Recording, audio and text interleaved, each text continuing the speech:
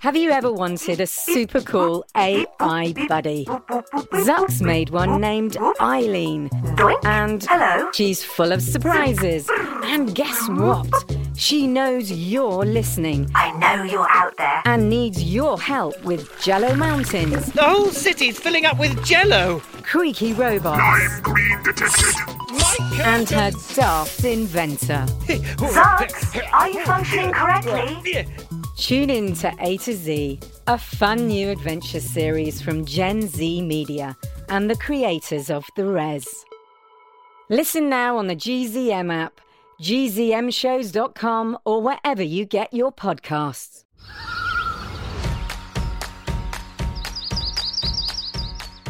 Hello and welcome to the Earth Rangers podcast.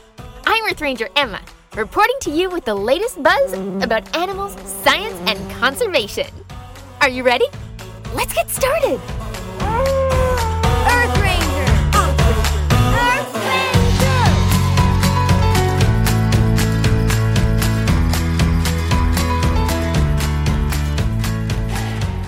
Hey, do you guys know why bees have sticky hair? Because they use honeycombs. I know, that's nonsense, right? We all know that bees have buzz cuts anyways. But shh. Okay. I will stop making bee jokes for now. It's just that, well, something crazy happened to me yesterday. I was cleaning up some of the flower pots on my balcony. I love having some plants around that attract pollinators, but after the fresh snowfall last week, I figured it was time to clean out the old soil and maybe put in a couple of new bulbs for the spring. Anyways, as I was digging through the pot, I saw that there was a lone bumblebee that had found a little hole in order to hibernate there. What a lucky find! I am so glad that I noticed it early enough so that I could very carefully cover it up again with loose dirt to make sure that the bee didn't get disturbed in its slumber. Hey, did you know that hibernating bumblebees are all potential queen bees, which will hopefully go on to make nests in the spring? Yeah, so that means I have royalty living on my balcony right now. Fancy that. Pro tip. If you ever come across a hibernating bee and accidentally disturb her hibernation, you can help her out by leaving a sheltered place for her to rest and maybe covering her up with some leaf litter. But never ever try to bring the bee indoors. A bumblebee needs to be outside through the winter to complete their life cycle. I really hope my royal visitor will build a nest next spring so that all of its bee buddies can help pollinate my garden. I mean, that's the least they can do in order to pay me back for the free room and board all winter, right? Just kidding. I would do anything in my power to help out these amazing insects. And you know, the best way to protect bees is with a wildlife adoption in the Earth Rangers app. By adopting a bee, you can help Earth Rangers support Nature Conservancy Canada to acquire lands throughout southern Saskatchewan once dedicated to agriculture and transform them back into pristine bumblebee habitat with floral resources, nesting spots, and protected overwintering sites. The endless grasslands of Saskatchewan. That must be an amazing place for bees and people to visit. It makes me think of riding on horseback over the endless plains.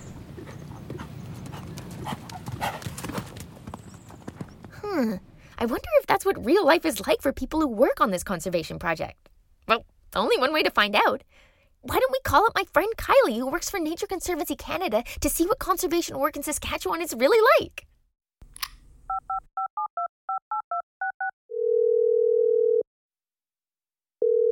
Hello, Kylie speaking. Hi, is this Kylie from Nature Conservancy Canada? Yes, it is. Oh, hi. I have some questions about how Nature Conservancy Canada, or NCC, is helping bumblebees, and I was wondering if I could ask them to you. Yeah, for sure. Awesome. So, well, I guess to start off, how is NCC helping to protect the western bumblebee? So NCC secures property across Canada. I specifically work in Saskatchewan, but the western bumblebee lives in British Columbia, Alberta, and Saskatchewan. So our properties that we own across those provinces provide habitat for the western bumblebee. Very cool. Can you describe your job? So for my job, I'm a land manager. So I manage land specifically in the Missouri Coteau natural area, which is kind of in the middle of Saskatchewan and goes down to the U.S. border. Whoa, wait a sec. Land manager? Can you explain what that means? Yeah, for sure. On most of our properties in Saskatchewan, we have cattle grazing and on some bison grazing. So usually land management will be dealing with the lessees that own the cattle or the bison, coming up with a grazing plan, making sure they're not under or overgrazing the properties.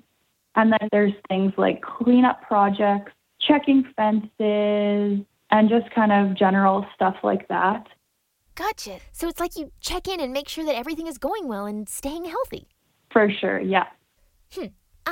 How big are these properties that you manage? Are they like a football field? How long would it take to cross them? Most of our properties are at least 1/4 section, so that's 160 acres, so definitely bigger than a few football fields. And that's the smallest our properties will be. My largest property that I manage is over 4,000 acres. So it takes a few hours to walk across it, and that's definitely not seeing the whole property by any means. Whoa, that sounds huge. How do you move around? Mostly on foot, unless we're doing something like fencing or another project that we require an ATV. If we're taking our trucks in, we stay on a designated truck trail. We don't drive all over the place. So it's for sure mostly by foot. That's a lot of walking. Have you ever been stung by a bee while visiting some of the conservation sites? No, I haven't. Bees usually don't want to hurt people. Gotcha. Now, what would you say is unique about bumblebees compared to honeybees? Well, bumblebees, they actually don't live in hives like people might assume they do. They live in nests underground or near the ground. So that's kind of a cool fact about them, that they usually take over an old burrow from a small mammal, or sometimes they'll live in an old log near the ground if it has a big enough kind of hole in it. So that's kind of neat about them. Yeah, that sounds really neat. Okay, so I know that bumblebees are under threat, but can you tell us what's threatening them? So habitat loss, things like pesticide use and competition with honeybees are all reasons that bumblebees are under threat. So honeybees and invasive species, they can bring in new diseases to the area that are harmful to bumblebees because they're just not used to. It's not something that's naturally in their habitat, so that's why it's harmful to them. Gotcha. What can my listeners do to help the bees? So people can plant native flowers in their gardens. It's usually better to find out what naturally grows where you live and plant those species. You could also provide habitat for bees. So something like a pile of stones or wood would provide a nesting area for them. Or you can build actually bumblebee houses. So you can find outlines online for those bumblebee houses, and they might choose to live in that instead of in the ground or in a pile of wood. Yeah, I actually did it myself last year as part of the Habitat Hero mission. Now, what is the one thing you would like people to know about the Western Bumblebee Conservation Project? So a few of our projects, we are kind of targeting bumblebees and other pollinator species. One specifically that I'm working on right now is a restoration project.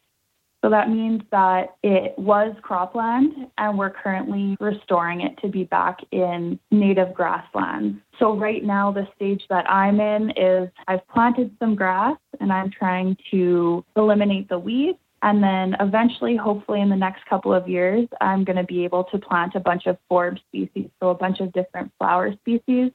And that will be what's helpful for the bee population.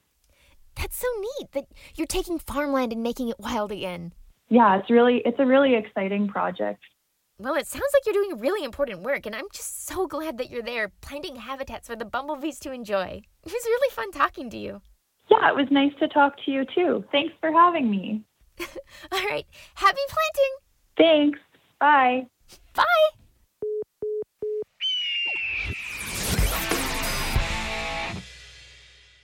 Okay, 100% amazing. And you know what? You can actually check out the Habitat Hero mission in the app where you can build homes for bumblebees and other creatures. Oh, rats! I totally forgot to ask Kylie if she knew that bees have smelly feet. What, you think I'm joking again? Ugh, unbelievable.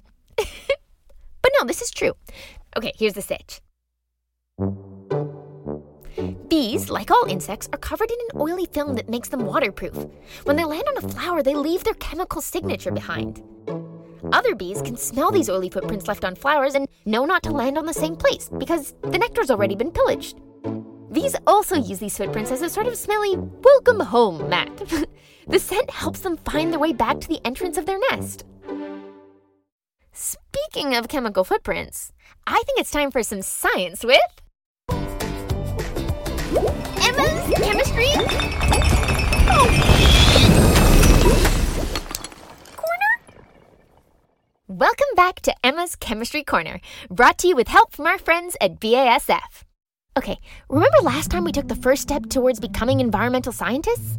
Environmental scientists, as you already know, are people who use science like chemistry in order to better understand our ecosystems and think about new ways to protect them.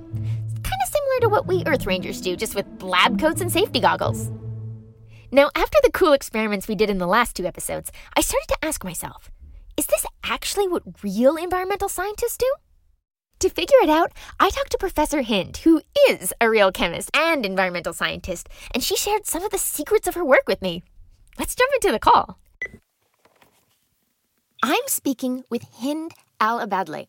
She's a professor at the Wilfrid Laurier University and head of the Environmental, Physical, and Interfacial Chemistry, or the EPIC Lab. Hi, Professor Hind. Thanks for speaking with us today. Thanks for having me, Emma. All right, so I'm usually more of a biology gal, but I just recently discovered my love for chemistry. And now I know I'm just an amateur, but you're the real deal. Can you describe to us what you do? Sure. I built a chemistry lab at Laurier to study chemical reactions in the atmosphere, soil, and water. I teach courses on these subjects and help students get an appreciation for how human activity affects the chemical balance of natural systems. Whoa, that sounds really important. How did you become a chemist? Were you always interested in chemistry? Yeah, I think, my exposure to science came during school through my teachers. I had outstanding science teachers in high school. The chemistry teacher in particular inspired me to write a research paper on the different types of pollution since the Industrial Revolution. I found chemistry to be unique because it explained everything I was curious about. And I remember the chemistry teacher in high school showed us an experiment called dancing spaghetti. Dancing spaghetti? Yeah. So what she did was she brought a very long beaker and she added in it baking powder and vinegar, and she broke different spaghetti pieces into smaller ones that can fit, and she added a food coloring to the mixture, and then we saw the bubbling happens because of the reaction between vinegar and baking soda, and then the spaghetti started to float around, and she told us, yeah, this is the dancing spaghetti experiment I was telling you about, and it was so much fun to watch. That's wild. Can you describe how a chemistry lab looks like? Like, are there a lot of explosions going on? Well, the health and safety of anyone entering a chemistry lab is our top priority. So no, there is no explosions. We have a very strict health and safety protocol before going into a chemistry lab or handling chemicals or starting any reactions. And we have to follow that protocol with our most senior person in the room, and that's usually me or another student that I trained. Oh, fair enough. Safety first. We talked about chromatography 2 episodes ago and did an experiment using a coffee filter. Is this the kind of thing that you would really do in the lab? Of course. Chromatography is a powerful separation tool that helps us isolate chemicals in mixtures. Oh, that's so cool. Okay, before we get to the real important stuff, I got a trick question for you. What's the dullest element on the periodic table? Let me think. Barium. You stole my punchline. But interesting that you mentioned this one, because not all elements in the periodic table are found in nature. This element is made in the lab and mostly used for research purposes, and it is actually named after a scientist. Very neat. So, let's get into some more serious stuff. What are the ways we can use chemistry to help the environment? Chemistry is the science that helps us make sense of the world we live in at the level of electrons, atoms, and molecules. Through chemistry, we know what chemicals are in the air we breathe and how much. Why a gas like carbon dioxide can trap heat. Through chemistry, you will know how reactions in the atmosphere can transform chemicals, and if these new chemicals would make climate change better or worse. Also through chemistry, you will know why the oceans are getting more acidic because of carbon dioxide buildup in the atmosphere, and how that increasing acidity is affecting the chemicals in the ocean that sea life uses to build their shells. Whoa, chemistry really helps us know so much. And we just talked last time about the problem of acidity in aquatic ecosystems. Now, can I ask how your research helps to fight climate change and air pollution? Well, thanks for asking me that. Solving climate change and air pollution require data from experiments in the lab and the field, and the use of powerful and super fast computers. So in my lab, we study reactions that we suspect could happen in the atmosphere, and we provide data on how fast these reactions go and how they could affect atmospheric temperature. Wow, that sounds so interesting. Okay, one last question for you. I usually ask my interviewees what their favorite animal is, but since you're a chemist, I'm kind of curious to know what your favorite atom or molecule or chemical reaction is. Yeah, I mean, that's a lovely question. I think my favorite reaction is photosynthesis.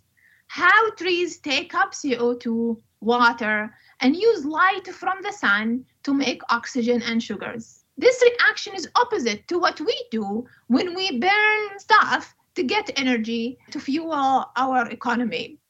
So plants do what we do, but in reverse? That's right. Well, Professor, thank you so much for speaking to me. This was a great interview.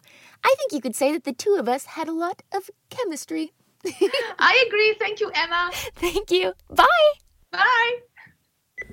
That was so cool. If I wasn't a wildlife researcher already, I'm pretty sure that I would have been a chemist. I hope you enjoyed Emma's Chemistry Corner. If you have more questions about chemistry, you can leave us a message at www.earthrangers.com/podcast, or you can email us at podcast@earthrangers.com. I would love to hear your questions, and hopefully I can answer them in a future episode.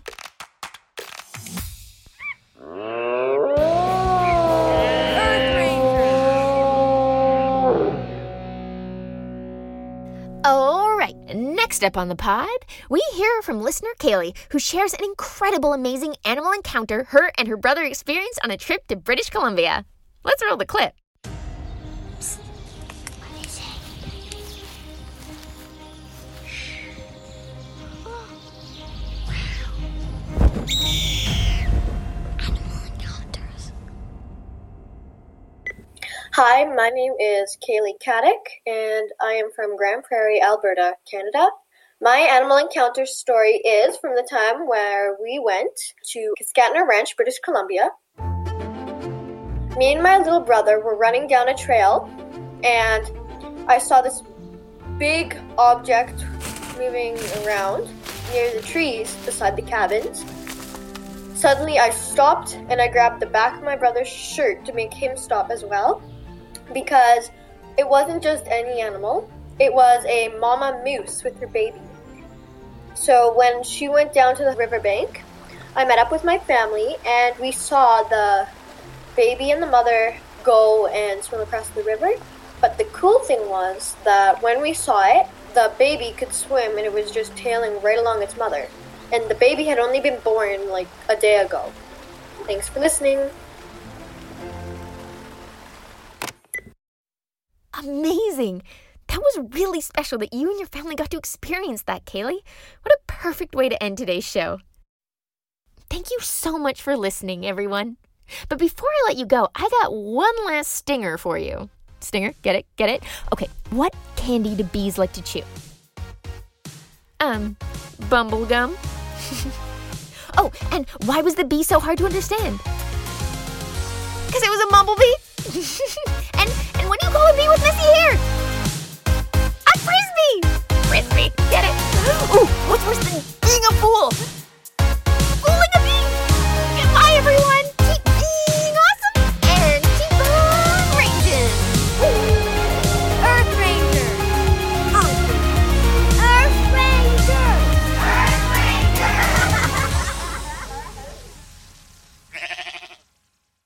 Hey, parents and teachers, have you heard about gzmclassroom.com? It's a website where teachers can get companion resources for everyone's favorite GZM shows. 6 Minutes, Mars Patel, Podcast Title Pending, 6 Minutos, The Res, Becoming Mother Nature, Iowa Chapman and the Last Dog, Treasure Island 2020, The Hollow, Young Ben Franklin, and The Big Fib all have companion resources for additional critical thinking, listening comprehension, and ultimately creativity. We made them just for you. And oh yeah, they're free. Free! The people on Facebook didn't believe us, but they are free free. Head to gzmclassroom.com and get yours today.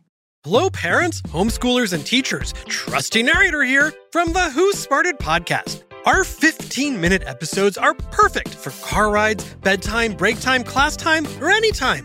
We make learning science and history fun and funny for 7 to 11-year-olds with new episodes every week. Look for Who Smarted on any podcast platform or at whosmarted.com. And teachers get a free subscription to our ad-free version by clicking educators at whosmarted.com.